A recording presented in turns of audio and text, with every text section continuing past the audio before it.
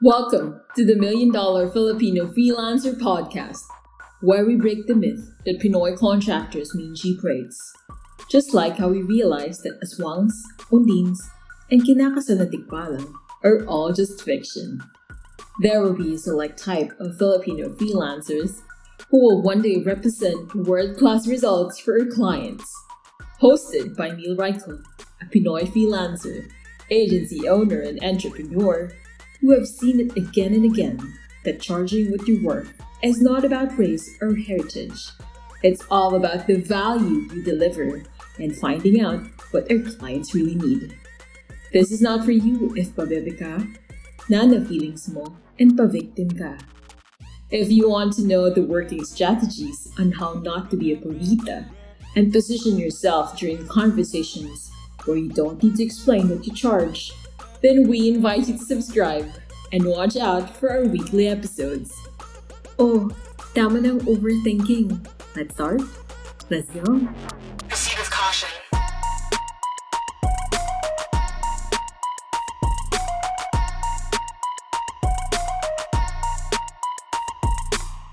Welcome to the $1 Million Filipino Freelancer. This episode is extra special. Yan. Siyempre, intro ko muna lagi ang aking co-host, ang napakawalang nire-respetong Pabebe moments. Yan. The one and only, the immortal, Miss Corina Obrero. Hi Bashers! Ayan, nandito na naman tayo sa mga, di na naubos tong mga episodes natin. Alam mo, Neil, total, special nga tong episode na to. Sobrang excited ako na ma-meet tong guest natin. Kasi ang balita ko, isa daw to sa mga nangungunang bashers natin. Aray ko, sabog yung Coke in can ko with Perrier. Hindi nga! Bakit? Isa nga daw to sa mga nangungunang bashers. Since bash tayo, edi in-invite na natin. 'Di ba? Para on-air niya na tayo i-bash. Malaman natin anong klaseng pagbabash. Okay, so balik na tayo. Picture na natin. This episode is extra special. Hindi lang special kasi maganda balat niya. Hindi lang special kasi pakadaming nagko-comment, nagla-like, nag-share. Nag-trending pa nga yung isang post niya. Pati yung mga lodi ng e-com, pumanat na I beg to disagree. Mga ganon-ganon. Meron din siyang fair share of, hi bashers. Okay? Malupit ito. Okay? Kung titingnan mo sa lupit, ang height nito mga 7'10". Ganong kalupit ang height nito? Pag na-meet mo in person, mas matangkad pa siya sa 7'10". Malupit sa malupit.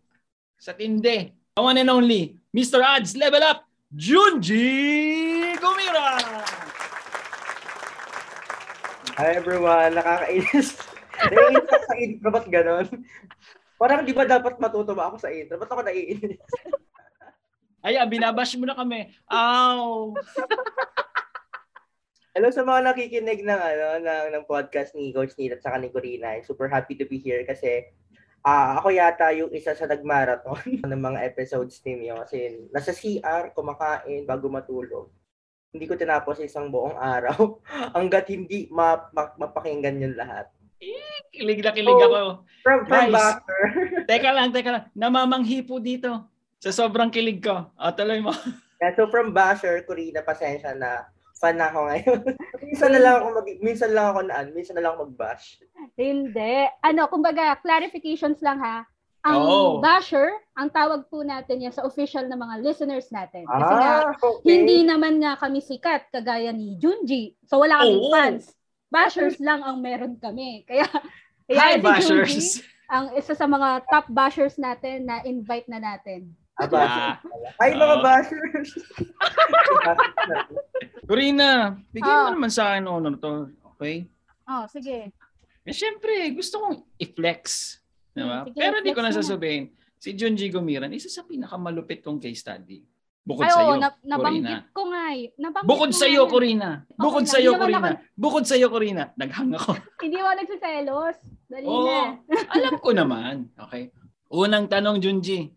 Kailan ka huling naging pabebe? Pabebe? Mga isang buwan. 1 month ago. 1 month ago, bakit ka naging pabebe?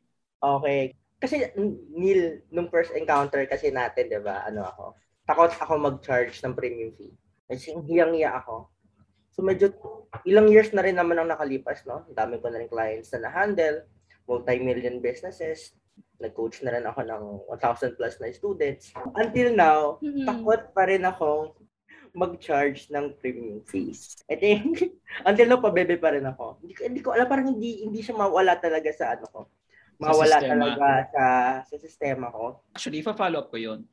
Yung ganung klaseng pabebe, acceptable yon. Ibig sabihin nun, may kaluluwa, may konsensya, may pag-iisip pa, teka, baka naman ako online hold-upper, di ba? Kasi kung talagang bizarre yung thinking mo na, hindi, ito talaga, na walang kakaba-kaba, medyo check up muna tayo, di ba? Baka naman medyo manic ka na.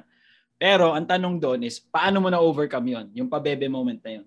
Kasi before akala ko parang face lang siya. Pero kasi, even until now, at my level, natatakot ako kasi may mga pagkakataon talaga na bago sa akin to. Kukuha ako ng client, may bago akong offer. Kasi ang ina-offer ko is Facebook ads, TikTok ads. And hindi naman laging ganun yung ina-offer ko. Nagkakaroon ako ng offer on consultation. Minsan nag-event ako. And minsan nagigilty ako charging premium fee. Kasi alam Define ko, muna, magkano ang premium? Yan, magkano ang premium? Sa akin, premium fee ko is minimum 200,000. Okay. Yun ang premium. Guys, yan ang premium. So, 200,000. Bakit ako mag-charge ng ganun? If you figure out ko pa lang siya. Diba? Parang kapal naman ang mukha ako. There's uncertainty din na baka wala akong nabigay na results. Nakakahiya. Well, to be honest, dati akala ko siya, ganun lang yata ako mag-isip. Parang ako lang yata yung nag-iisip ng ganun. Siyempre, Coach Neil, naalala mo nun, nag-call tayo nun eh. So, tinawagan ko talaga si Coach Neil, nag-call a friend ako. Until now, parang kinoconsult ko. So, baka hindi pa nakakaalam parang 2 years ago, part ako ng authority circle ni Coach Neil. Tapos, yun, nagkaroon ako ng parang after nun, nagkaroon ng maraming clients, madaming wins, and then tuloy-tuloy. 2 years after, ganun pa rin, Coach Neil. Ganun pa rin yung problem ko. Hindi ko alam paano mag-charge ng premium fee kasi nga, I have a new offer which is, gusto ko nang maging consultant na. Kasi I can no longer like handle pa more clients for our agency. And I wanted to transition. Hindi ko alam, paano ako mag-charge ng malaki? Ayoko namang, tulad yan sinasabi ni Coach Neil, ayoko nga ng barya-barya lang. Kasi kung barya-barya lang, huwag na lang, di ba? Sayang pera, sayang oras, di ba? Oo. Siyempre, I am surrounded with freelancers. May mga support group din ako. Nabavalidate na yung ganong feeling, siya, na normal siya. And again, hindi naman mawawala yung ganong feeling regardless at what level you are in your freelancing career. Diba? Beginner, expert. Sa akin, kung paano ko siya na-overcome, it's just, just talking to people at my level lang din Naka-experience mo kayo ng ganito? Anong ginagawa nyo para ma-lessen yung fear na baka walang results or yung worry na baka mapahiya ka kasi wala kang mabigay na results sa mga clients ako. And isa sa mga pinaka-naalala ko lang din, as in tumataka, which is until no ginagamit ko, which I learned din from Coach Neil. Is to ano? Ginagamit ko yan until now is to always give guarantee. Lagi ako may guarantee talaga. Na regardless if mag-charge ako ng 200,000, 500,000, 1 million per month sa'yo, hindi ako matatakot na na-charge ka ng ganun. Kasi with or without results, meron kang guarantee. Totoo. So, paano ko ginagawa yung guarantee? Tapos, depending on the risk appetite ng project or ng client. Siyempre, kung mas risky siya, dun ako sa mas less risk din sa akin. Diba? Gusto ko maging shared yung risk. Yung guarantee ko, umiikot siya. So, number 1, kung hindi siya happy, then, bayaran mo lang ako ng let's say 50% or 30%. O kaya naman, kapag sobrang confident ako sa business ko, imposible hindi mag-results. Huwag kong bayaran at all. O kaya naman, if nandun ka sa gitna, parang, I have no idea if this will produce results or not. Ginagamit ko yung only pay me kapag nagka-results ka na. So that way, sobrang confident ko to charge premium. So 200,000, 300,000, ito yung guarantee. No-brainer ba yan? Kasi kung wala ka namang results, wala ka namang babayaran eh. Paano kung magka-results? Yung 1 million na sana i-charge mo kung magka-results ka. Hindi mo tinuloy kasi natakot ka. Kasi, pabebe ka. Pabebe kung nanonood ka. Hindi ka na rin. Hindi, pero totoo yun. Nakakatuwa kasi, yun nga, minsan, pag yung mga beginners siguro na freelancer, they look up to Junji, and yung mga mas kilala na or mas, alam mo yun, may experience na. Parang ay, buti pa siya, marami na kasing followers yan eh. Hindi na yan nakakaramdam ng mga pabebe moments or hindi na siya nagda-doubt, hindi na siya natatakot. Parang laging may ganun siguro. I think, naman to na pag-usapan natin to, yung minsan, pag somehow, ito yung term, sikat, people put you on a pedestal na parang, hindi na yung nararamdaman ni Junji. Pero ito yung funny thing when I joined Authority Circle is, nakausap ko people who are beginner, nakausap ko people who are sikat, nakausap ko yung mga sikat pa sa mas sikat. I've seen their questions, mga business owners who are making, 7-figure dollars. And yung quality ng questions nila, yung doubts, iba-iba ng challenges, pero yung doubt never nawawala. Yung fear never nawawala. It's also good for our bashers to know na kung nasa ang level ka man, meron yung mga doubts na yun. Hindi talaga nawawala. Kailangan lang, through time, mas nag-i-improve na yung time mo to recover from pabebe moment to, hindi, gagalingan ko na or tatapangan ko na. Papabilisin mo lang yung recovery period mo. Agree, 100%. Sobrang agree. Tapos, if you also notice, dear listeners, mga bashers, kung saan nilalagay ni Junji yung risk dun sa client's part, the bigger the risk on Junji's end, the higher it is for the client na, sige, gusto ko yan, tipong ganon, di ba? Kaya nga may money back guarantee, may 50% guarantee, merong do not pay me anything until you get the results, di ba? Baliktad ngayon, si Junji na ngayon ang namimili kung sino yung gusto niyang katrabaho. Corina, meron kang itatanong kanina, pinagchichismisan natin to kahapon pa eh. Ang topic naman talaga for today, so mga bashers, yung kanina, pa lang yun, warm up pa lang. Ang topic naman talaga for today is course hoarding. So ang pinagtataka ko... Nag-iiba yung ngiti ni Junji, nag-iiba yung ngiti niya, tinitingnan yung mga logins na binigbibili niya. Ang gusto ko malaman kung si Junji ba dumaan sa ganong phase. So bakit ako napaisip noon? Kasi noong pumasok ako sa Authority Circle, second call ata namin ni Nilio. Binibida niya si Junji, successful case study niya daw, ganyan-ganyan. And I think sa lahat ng mga binidahan ni Neil, ako lang ata yung kaisa-isang hindi na-impress. Alam mo, ganito si Junji, nag-enroll din siya sa Authority Circle, this is what I can do for you, Corina. So, si Junji, binibida mo, hindi ako impressed. Una sa lahat, kailan siya nag-enroll? 2018? 2019, parang gano'n, no? 2018 pa? 2019? Tapos yan pa rin yung binibida mo sa akin? Wala ka ba ibang bagong case study? Sakit! Number 1, sa pool siya, number 1. Number 2, sabi ko, si Junji, ibibida mo. Di ba maraming coach yun?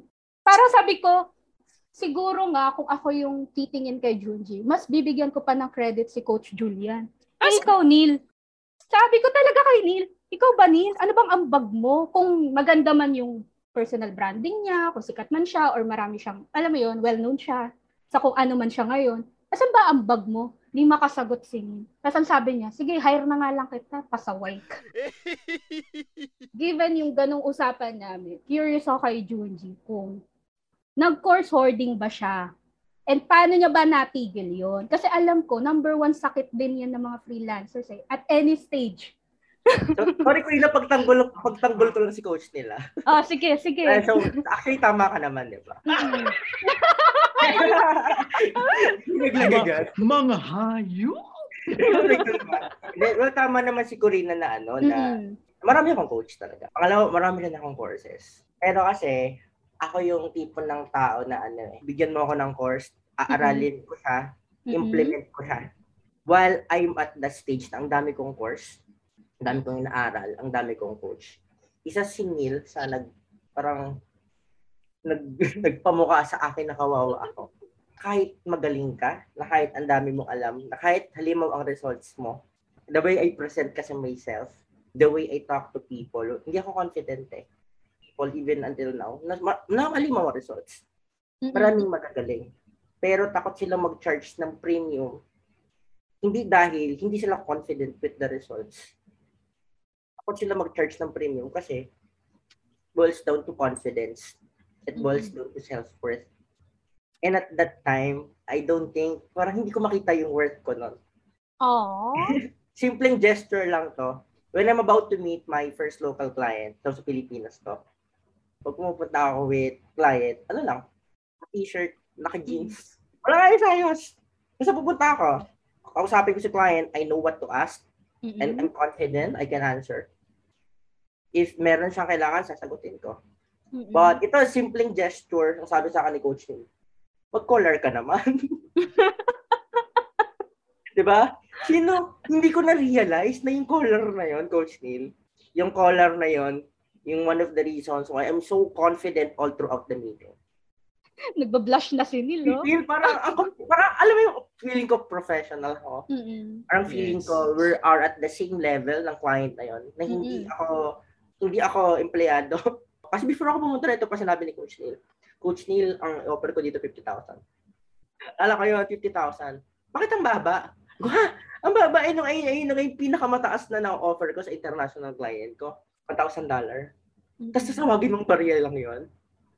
Doon ako na ganun ba ako kababa mag-charge? Bang baba ka sa 50,000, Coach Neil, barya lang yun. Kasi sa akin, yung kayamanan na yun eh. Mga ganung fees eh. So, tinaasan ko, bahala na, naka-collar naman ako. Sige, mag-charge ako ng 100,000. So, nag-charge ako ng 100,000, sabi ko sa call. Pero they want more. So, yung strategy document ko, which is yung proposal na sinend ko kay client, is instead of charging 100,000, charge ako ng 200,000. For a local client, Filipino, hindi ko kailangan mag-English kasi na-stress ako sa mga international client ko. 200,000 a month, magraran lang ako ng Facebook ads. Ganun lang. Okay. Diba? Palakpakan naman tayo dyan! Well, importante naman talaga yung mga technicalities on what you're going to learn. Diba? Importante yung community. But if you have a program or if you have a course na hindi na-address talaga yung mindset, hindi na-address yung self-worth mo, mahihirapan ka pa rin regardless of gaano ka nakagaling. Totoo. Tayo nakikilala sa authority circle, sabi ko nga, you can be the best in the world at what you do, but if you don't know how to position yourself correctly, kakainin ka talaga ng doubts. Kasi parang, wala hindi ka naman nakakapag-charge ng ganito. Ang galing-galing mo, pero nakatago ka sa ilalim ng dagat. Ano yun? Sige na, bumanat ka na, iyak ka na Ito, nung una kami magkatrabaho ni Junji, naalala ko, meron siyang Ezra, meron siyang Dipesh. Sino ba yun? Yung Indian, yung Bombay na nasa UK? Dipesh. Si Dipesh. Inaaral niya talaga. Tapos biglang sabi niya, magmi-meeting daw sila. Paano daw pag, sabi ko, agency owner ka ha? Hindi ka Facebook ads freelancer ha?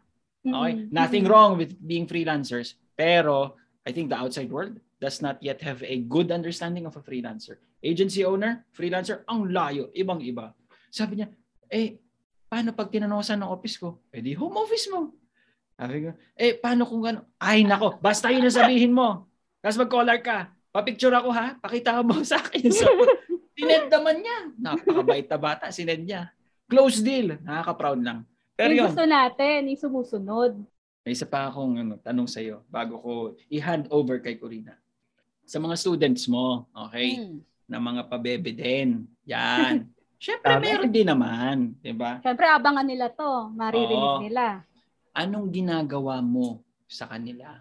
Regardless if sa akin mo to natutunan to or natutunan mo sa iba or na-discover mo mag-isa. Sa ads level up kasi, as in kami, really technical sa loob. Nagduduguin ka sa mga technical learnings din kasi we're working on data, strategy, funnel, targeting, creatives, etc. And sa amin naman, hindi naman kami yung tipong hindi kami pushy kasi we respect lang din naman yung yung time na kaya mong i-allocate for this program. That's why we do it like 1 year talaga. Na hindi namin ginawa yung program na dapat 6 weeks, tuloy-tuloy tayo per week, ganyan. Ginawa namin siya ng 1 year kasi we wanted to ensure na hindi kayo exhausted, hindi kayo napapagod while learning, and we want you to do it on your own pace. Well, sobrang daming pabebe. I don't think the right word is pabebe. Mas more on ang daming worried lang talaga na alam na nila yung skill eh. Marunong, may service ako, may market ako, but they are not that confident to approach. Well, unang-una, hindi naman talaga namin siya actively tinuturo. Then, sa loob. But we have this fear then, even if magaling sila, alam nila yung, if may clients sila, alam nilang they can deliver, medyo may fear lang din sila kasi di pa nila nagawa eh. Which is, I think, a valid valid feeling. So kami, ang ginagawa lang namin, we just give advice. We just push them. But again, at the end of the day, even if we tell them na, okay, gawin nyo lang, consistent, tuloy-tuloy nyo lang. In terms of hunger, of getting, gusto ko talaga magka-client eh. Gusto ko magkaroon ng ROI. Nasa sa inyo talaga yan.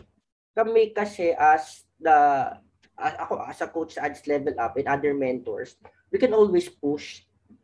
We can always motivate them. We can give them all the resources.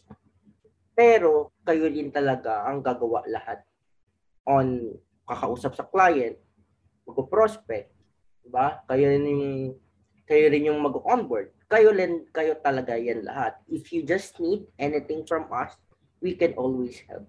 Pero you can always rely lang talaga sa sarili ninyo sa mga ganung pagkakataon. May sagot ako dyan. Alam mo yung sagot ko dyan. Ewan kung naalala mo pa to, Junji, nung araw. Krus mo, pasan mo, buntot mo, hila mo. Skill na nga, tinuruan kita. Pangarap, ako pa ba? Susubo nun para sa'yo? Gusto ko yung Coach Neil. Kinukwento ko nga rin yung sa iba kong sa iba kong student. Ginagamit ko yung quote mo. Yung, ako pa ba? Ang mga ngarap para sa'yo?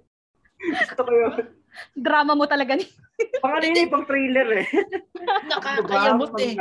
Sabi nga ni Lorna Tolentino kay Richard, eto tubig, kalahati lang kaya ko. Yung kulang, ikaw na magpuno. Wow.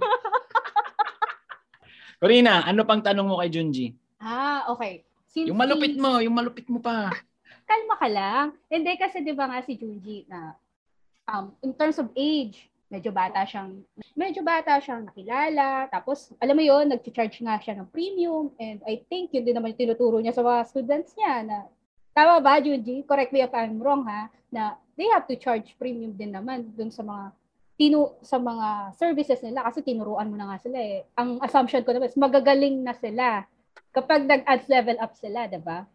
How do you handle bashers and mga tao na napapataas ang kilay? Kapag sabi, yan? Ganyan ka bata? Nag-charge ng ganyan? Talaga? Coach na yan? Talaga? Magaling ba yan? Kasi, let's be honest, marami naman talagang Facebook ads coaches rather. Diba? Paano ba hinahandle ni Junji yung gano'n? Ako I don't see it like bashing. Parang more of a compliment pa yun. Na tinatawag ko, ay bata mo, pero talaga ba nagagawa mo yan? And hindi talaga ako nagpo-focus din on what other people said about me. Parang wala naman talaga akong pakialam. Pero have you heard people saying, naman. Okay, first time mong narinig, nung hindi pa, Junji, talaga ba? Nung una pa lang, ganun ka na? First time mo may marinig kang medyo hindi kagandahan about you. We can label it as bashing. Anong feeling mo noong una? Kalma ka lang kasi. Siguro, Corina, kapag kumikita ka na ng malaki, parang hindi na siya ganun ka-importante. Mga puritang basher, kumusta kayo dyan? Pag nagbibilang ka na lang ng pera, para wala ka na time for ang yabang, no? Yari talaga tayo. Wala, hindi ako nagsabi na. Sagutin ko ng maayos. Pag gano'n naman kasi, ako naman, nakikinig naman din talaga ako sa opinion ng iba. Okay. I treat it as opinion.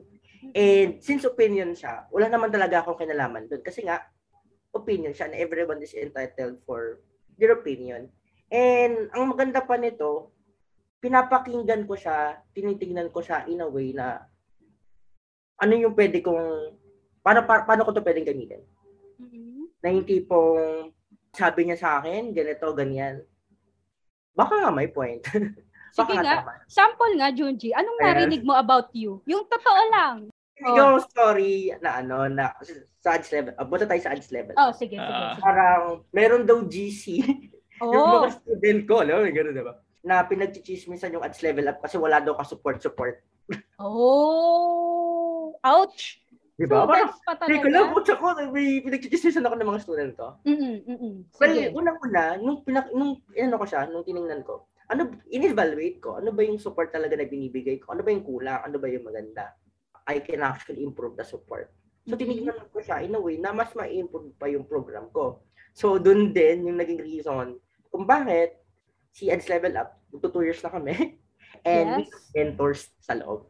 Kasi I accept the fact na kapag lumaki kami, kasi dami na namin students we're around 700 na Pag lumaki kami, hindi ko naman talaga kayang i-manage yan isa-isa. Totoo. So, dahil pinakinggan ko yun, nagkaroon kami ng mentor, naging solid yung support, meron kaming mga community managers, meron kaming mga support group pa sa loob. Siya yung naging bentahe ngayon ni Ads Level Up. Ginalingan namin, if ever man na totoo na may GC yung mga students namin, we take it na ma-improve yung aming program. Even naman sa ginagawa natin Okay, sa client. So recently lang may client na nagsabi sa akin na ito, medyo masakit Sige. Teka lang. Game, nakapwesto na. Yeah. Yung client namin, hindi pa niya nakikita yung result na gusto niya. Okay. So gusto niya gawin namin yung mga deliverables na wala naman talaga on the original deliverables. And sabi niya sa amin, hindi gawin ninyo. You owe it to us. Marami kaming naririnig about sa agency ninyo na pinabagsak niyo yung brand, but we don't listen because we believe in you. Okay. Parang, teka lang. Diba? Sakit yun masakit yun. May chismis pala. Tapos sinumbat pa. Masakit yun yung parang feeling na pinag-uusapan ka. Well, the thing is, hindi natin alam. Pwedeng gawa-gawa lang niya. Or salita lang siya out from being too emotional. Diba? Kasi parang feeling niya, hindi nga naman nakukuha yung results na gusto niya. Diba? Pag sinabi lang niya yun, parang gawin namin yung gusto niyang gawin namin. Pwede. And doon naman, what we do is, in-evaluate din namin. Saan ba tayo nagkulang? Hindi ba natin nabibigay yung support na gusto niya? Pwede namin improve with our service. So, we always start sa ganun We evaluate. Ano ba yung kulang namin? Ano ba yung mali namin? And sunod, paano namin maaayos pa yung process namin? Paano pa namin mas mabibigay pa ng support? And what we did na lang is have a meeting with the client, diba? And give them options. Do you want to leave? Or you want to stay? Pero sa amin, kami lang nagde-decide. Ano ba? Gusto ba natin mag-stay with this client or hindi? Kasi nandito naman kami sa stage sa agency nandito naman kami sa stage na we only work with client na we think pinagkakatiwalaan kami, have the same values na meron kami. Diba? Kasi kung may stress ka lang din sa client na yan, kahit sabihin mong binabayaran kanya ng premium, it's not worth it. Totoo. Kasi ang daming kliyente dyan na naghihintay lang na offeran mo sila. Diba? Hindi ka naman maubusan ng client So might as well work with client na hindi ka mai-stress. Na ideal for you, nakatrabaho sila. Ayan. Sinong tinamaan? Yung mga freelancers o yung mga clients? Hindi ko alam. Sinong tinamaan sa sinabi niyo? Pero, ito yung tanong ko. Yung mas detalye pa, paano yung sinabi sa'yo? Chat lang siya, nung nag-usap naman kami via call, ang sinabi niya is, kasi pag sa chat kasi wala talaga siyang emotion Parang pag nag-usap naman tayo, di ba okay naman tayo? Kasi ayun yung time na nilet go na namin sila Medyo mahirap yun kasi akala nila kapag medyo kilala ka na sa space or may authority ka na, parang sobrang dali na lang sa'yo to handle clients. The truth is hindi. Mas pressured nga siya Kasi bawal ka pumalpak, di ba? Bawal kang Exactly. bawal kang gumawa ng mali kasi should always be ethical. Hindi ka basta-basta pwedeng lumayas diyan. Kasi nga may pangalan ka eh. Pwede kang Totoo. pagtapat, pwedeng kumalat yung name mo. And even if hindi naman ganoon din kalaki name mo, like simpleng freelancer, like low-key lang talaga, you're just doing your yung trabaho mo. Mahirap na napapag-usapan ka talaga. Totoo. Kasi kunyari sa market namin na e-commerce, napakaliit ng market namin. Lahat magkakakilala sila. Super. Kakilala sila. So I think yung mga freelancers, one thing na need nilang iwasan lang din is yung magkaroon ng bad feedback sa mga client. So kami even if ganun yung ginawa sa amin, maayos ang offboarding namin sa kanila. Sumabog na yung utak ng mga bashers natin. Yung mga earballs nila parang wow, puro value. Kung value, wow, value. Yung tutulin nila, puro value na lumalabas. Pero ito, the best thing that I loved about this interview is the term feedback. The way you see feedback, it could be, pinagchichismisan ako. Apir mo na ko rin, Apir. May GC sila. Ako yung pinapatama ng post na yun. Ako yung sinasabihan ng gano'n. Pero kung titingnan mo siya as feedback, tapos review mo, yun yung nakita ko kay Juji, natutunan ko. At kung gusto nyo nga palang matuto na malupit na Facebook ads or e-commerce, ads level up po tayo. Juji Kabira. Hindi nga. Kanina nyo pa sinisingit. Sige na, Juji. You can promote, syempre. Pwede ba? Oo naman. Ay, wait lang. Before ako mag-promote, lang din. Kasi kanina pa ako nangangating sabihin din to. Oh, sige. Kasi na-mention mo kanina about feedback and premium fee, no? Kasi may mga tao kasi, even my students parang nagtataka sila bakit hindi makalusot yung premium fees na tina-charge nila. Bakit hirap na hirap ako makapag-charge ng premium? Parehas lang naman kami ng premium fee ni Junji. Parehas lang naman kami ng premium fee ng isang freelancer. I think the problem din kasi na nakikita ko, majority, mga bashers. Mga bashers, makinig kayo! Nakikinig. Parang ang nangyayari kasi, it's because na, okay, naturo na sa amin ito, ganito mambudol eh. Ganito gumawa ng proposal eh. Parang nakakalimutan nila na to communicate the value of their service. Parang lang eh, yung iba umaasa sa template. Aray ko! Ay, nakalagay sa template. Dyan? May template ka ba dyan?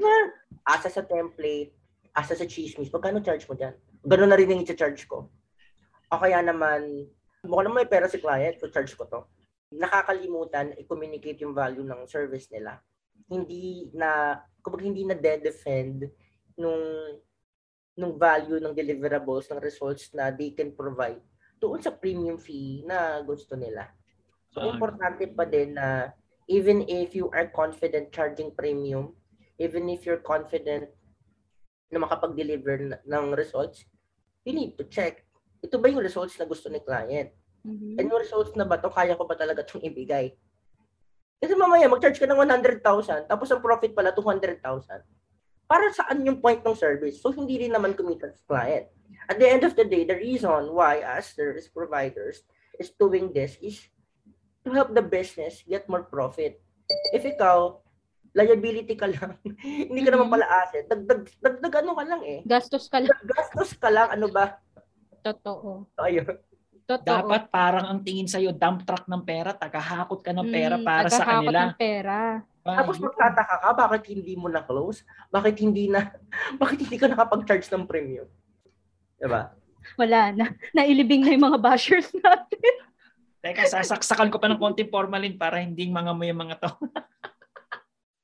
Pero sa pool, Corina, favorite part of this interview? Go na, Junji. Promote everything. Ayoko mag-promote. Joke lang. Sasapatusin ko to eh. So sa mga gustong matuto on how to become an omni-channel strategist. So hindi lang kami Facebook ads. So what we are teaching talaga is for you, freelance, to be comfortable running ads to several platforms like Facebook, TikTok, LinkedIn, YouTube, Google, ayan, Shopee, Lazada. So that's what we are aiming for, the Ads Level Up program talaga. So ngayon, ang Ads Level Up namin, we are offering Facebook and TikTok ads. So if you wanted to know how to do or how to run ads for business, then you can join inside Ads Level Up. We have mentors. We have community managers. Siyempre, pinaka-benefit nito is you will have access to me. Hindi yung message kayo ng message sa akin, ang daming tanong, di naman pala kayo student. Joke lang. Joke lang yun. Pagkatanong, wagas no? Alas 2 pa ng umaga, no? Hindi. Well naman, pag nagtatanong naman sila, sinasagot ko naman. Pero wag naman na magagalit pag hindi nasagot ng 3 a.m. Kita mo, hindi naman pala estudyante. So yun lang. And if you're a freelancer, meron din ako YouTube channel. Hanapin nyo lang Junji Gumiran. Hindi naman to kasing magsi-silver play button na siya. Silver play button na ako, malapit na. So 98,000 na lang, guys. 98,000 subscribers. So ambag-ambag tayo, sana naman. So yun, malapit na. Salamat Junji dito. Again, Juju Collagen, ads level up, 'di ba? Tapos subscribe sa YouTube. Pero kung ikaw ay isang business owner, 'di ba? And teka, kailangan ko na ba talagang mag-hire? Book a consultation call with Junji, 'di ba? See if it's a good fit. You would know. It gives you faster results kasi you would know na agad, pwede ba to o hindi. Malalaman mo agad. But syempre, for the listeners, mga bashers, okay, ito ang request ko. Hindi nga pala tayo nagre-request. Ito ang command ko. Okay? Ano ang napulot mo sa interview na ito? Itag mo kami. Ako, si Junji, si Corina. Okay, bashers. Okay, mga bashers. Bash nyo na. Sabihin nyo kung anong natutunan nyo. Ako, pinakagusto ko, feedback. It can be a very painful sword na sinasalaksak sa'yo if the way you see it is like that. Or it could also be an armor to protect you na parang, improve ko palalo. Corina, back to you. Okay, so kung yun ang favorite mo, ako siguro pinaka nagustuhan ko sa sinabi ni Juji is yung always protect yung reputation mo. Wala ka talaga magagawa mapag-uusapan ka whether mas kilala ka na or medyo low-key ka pa. Your reputation precedes you. Yun talaga yung totoo. And siguro hindi nare-realize ng iba, yung reputation is puhunan din yan sa freelancing. Kasi sabi niya nga, ang liit ng freelancing world, ang liit ng e-commerce, people will talk about you and sana kung mapag-usapan ka man, maganda yung masasabi, pero we cannot control yung mga lumalabas na kwento. So we just do our best and we, stick to our values.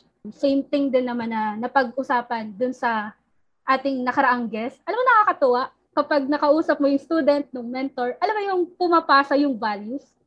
We had our guest dun nakaraan. So malalaman naman ng mga listeners natin kung sino man yan. Pero mentor din kasi yun ni Junji. So, yung values, pumapasa, na naituro yung magandang values talaga.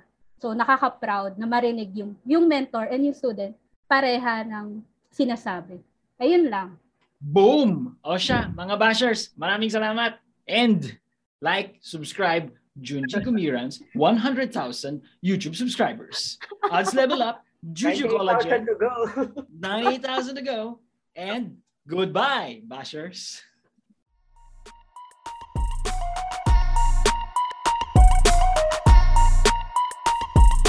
Yon!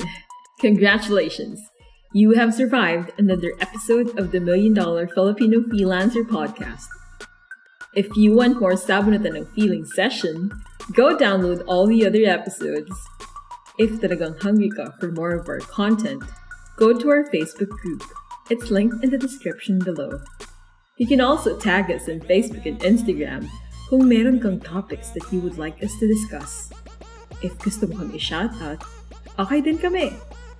Adios!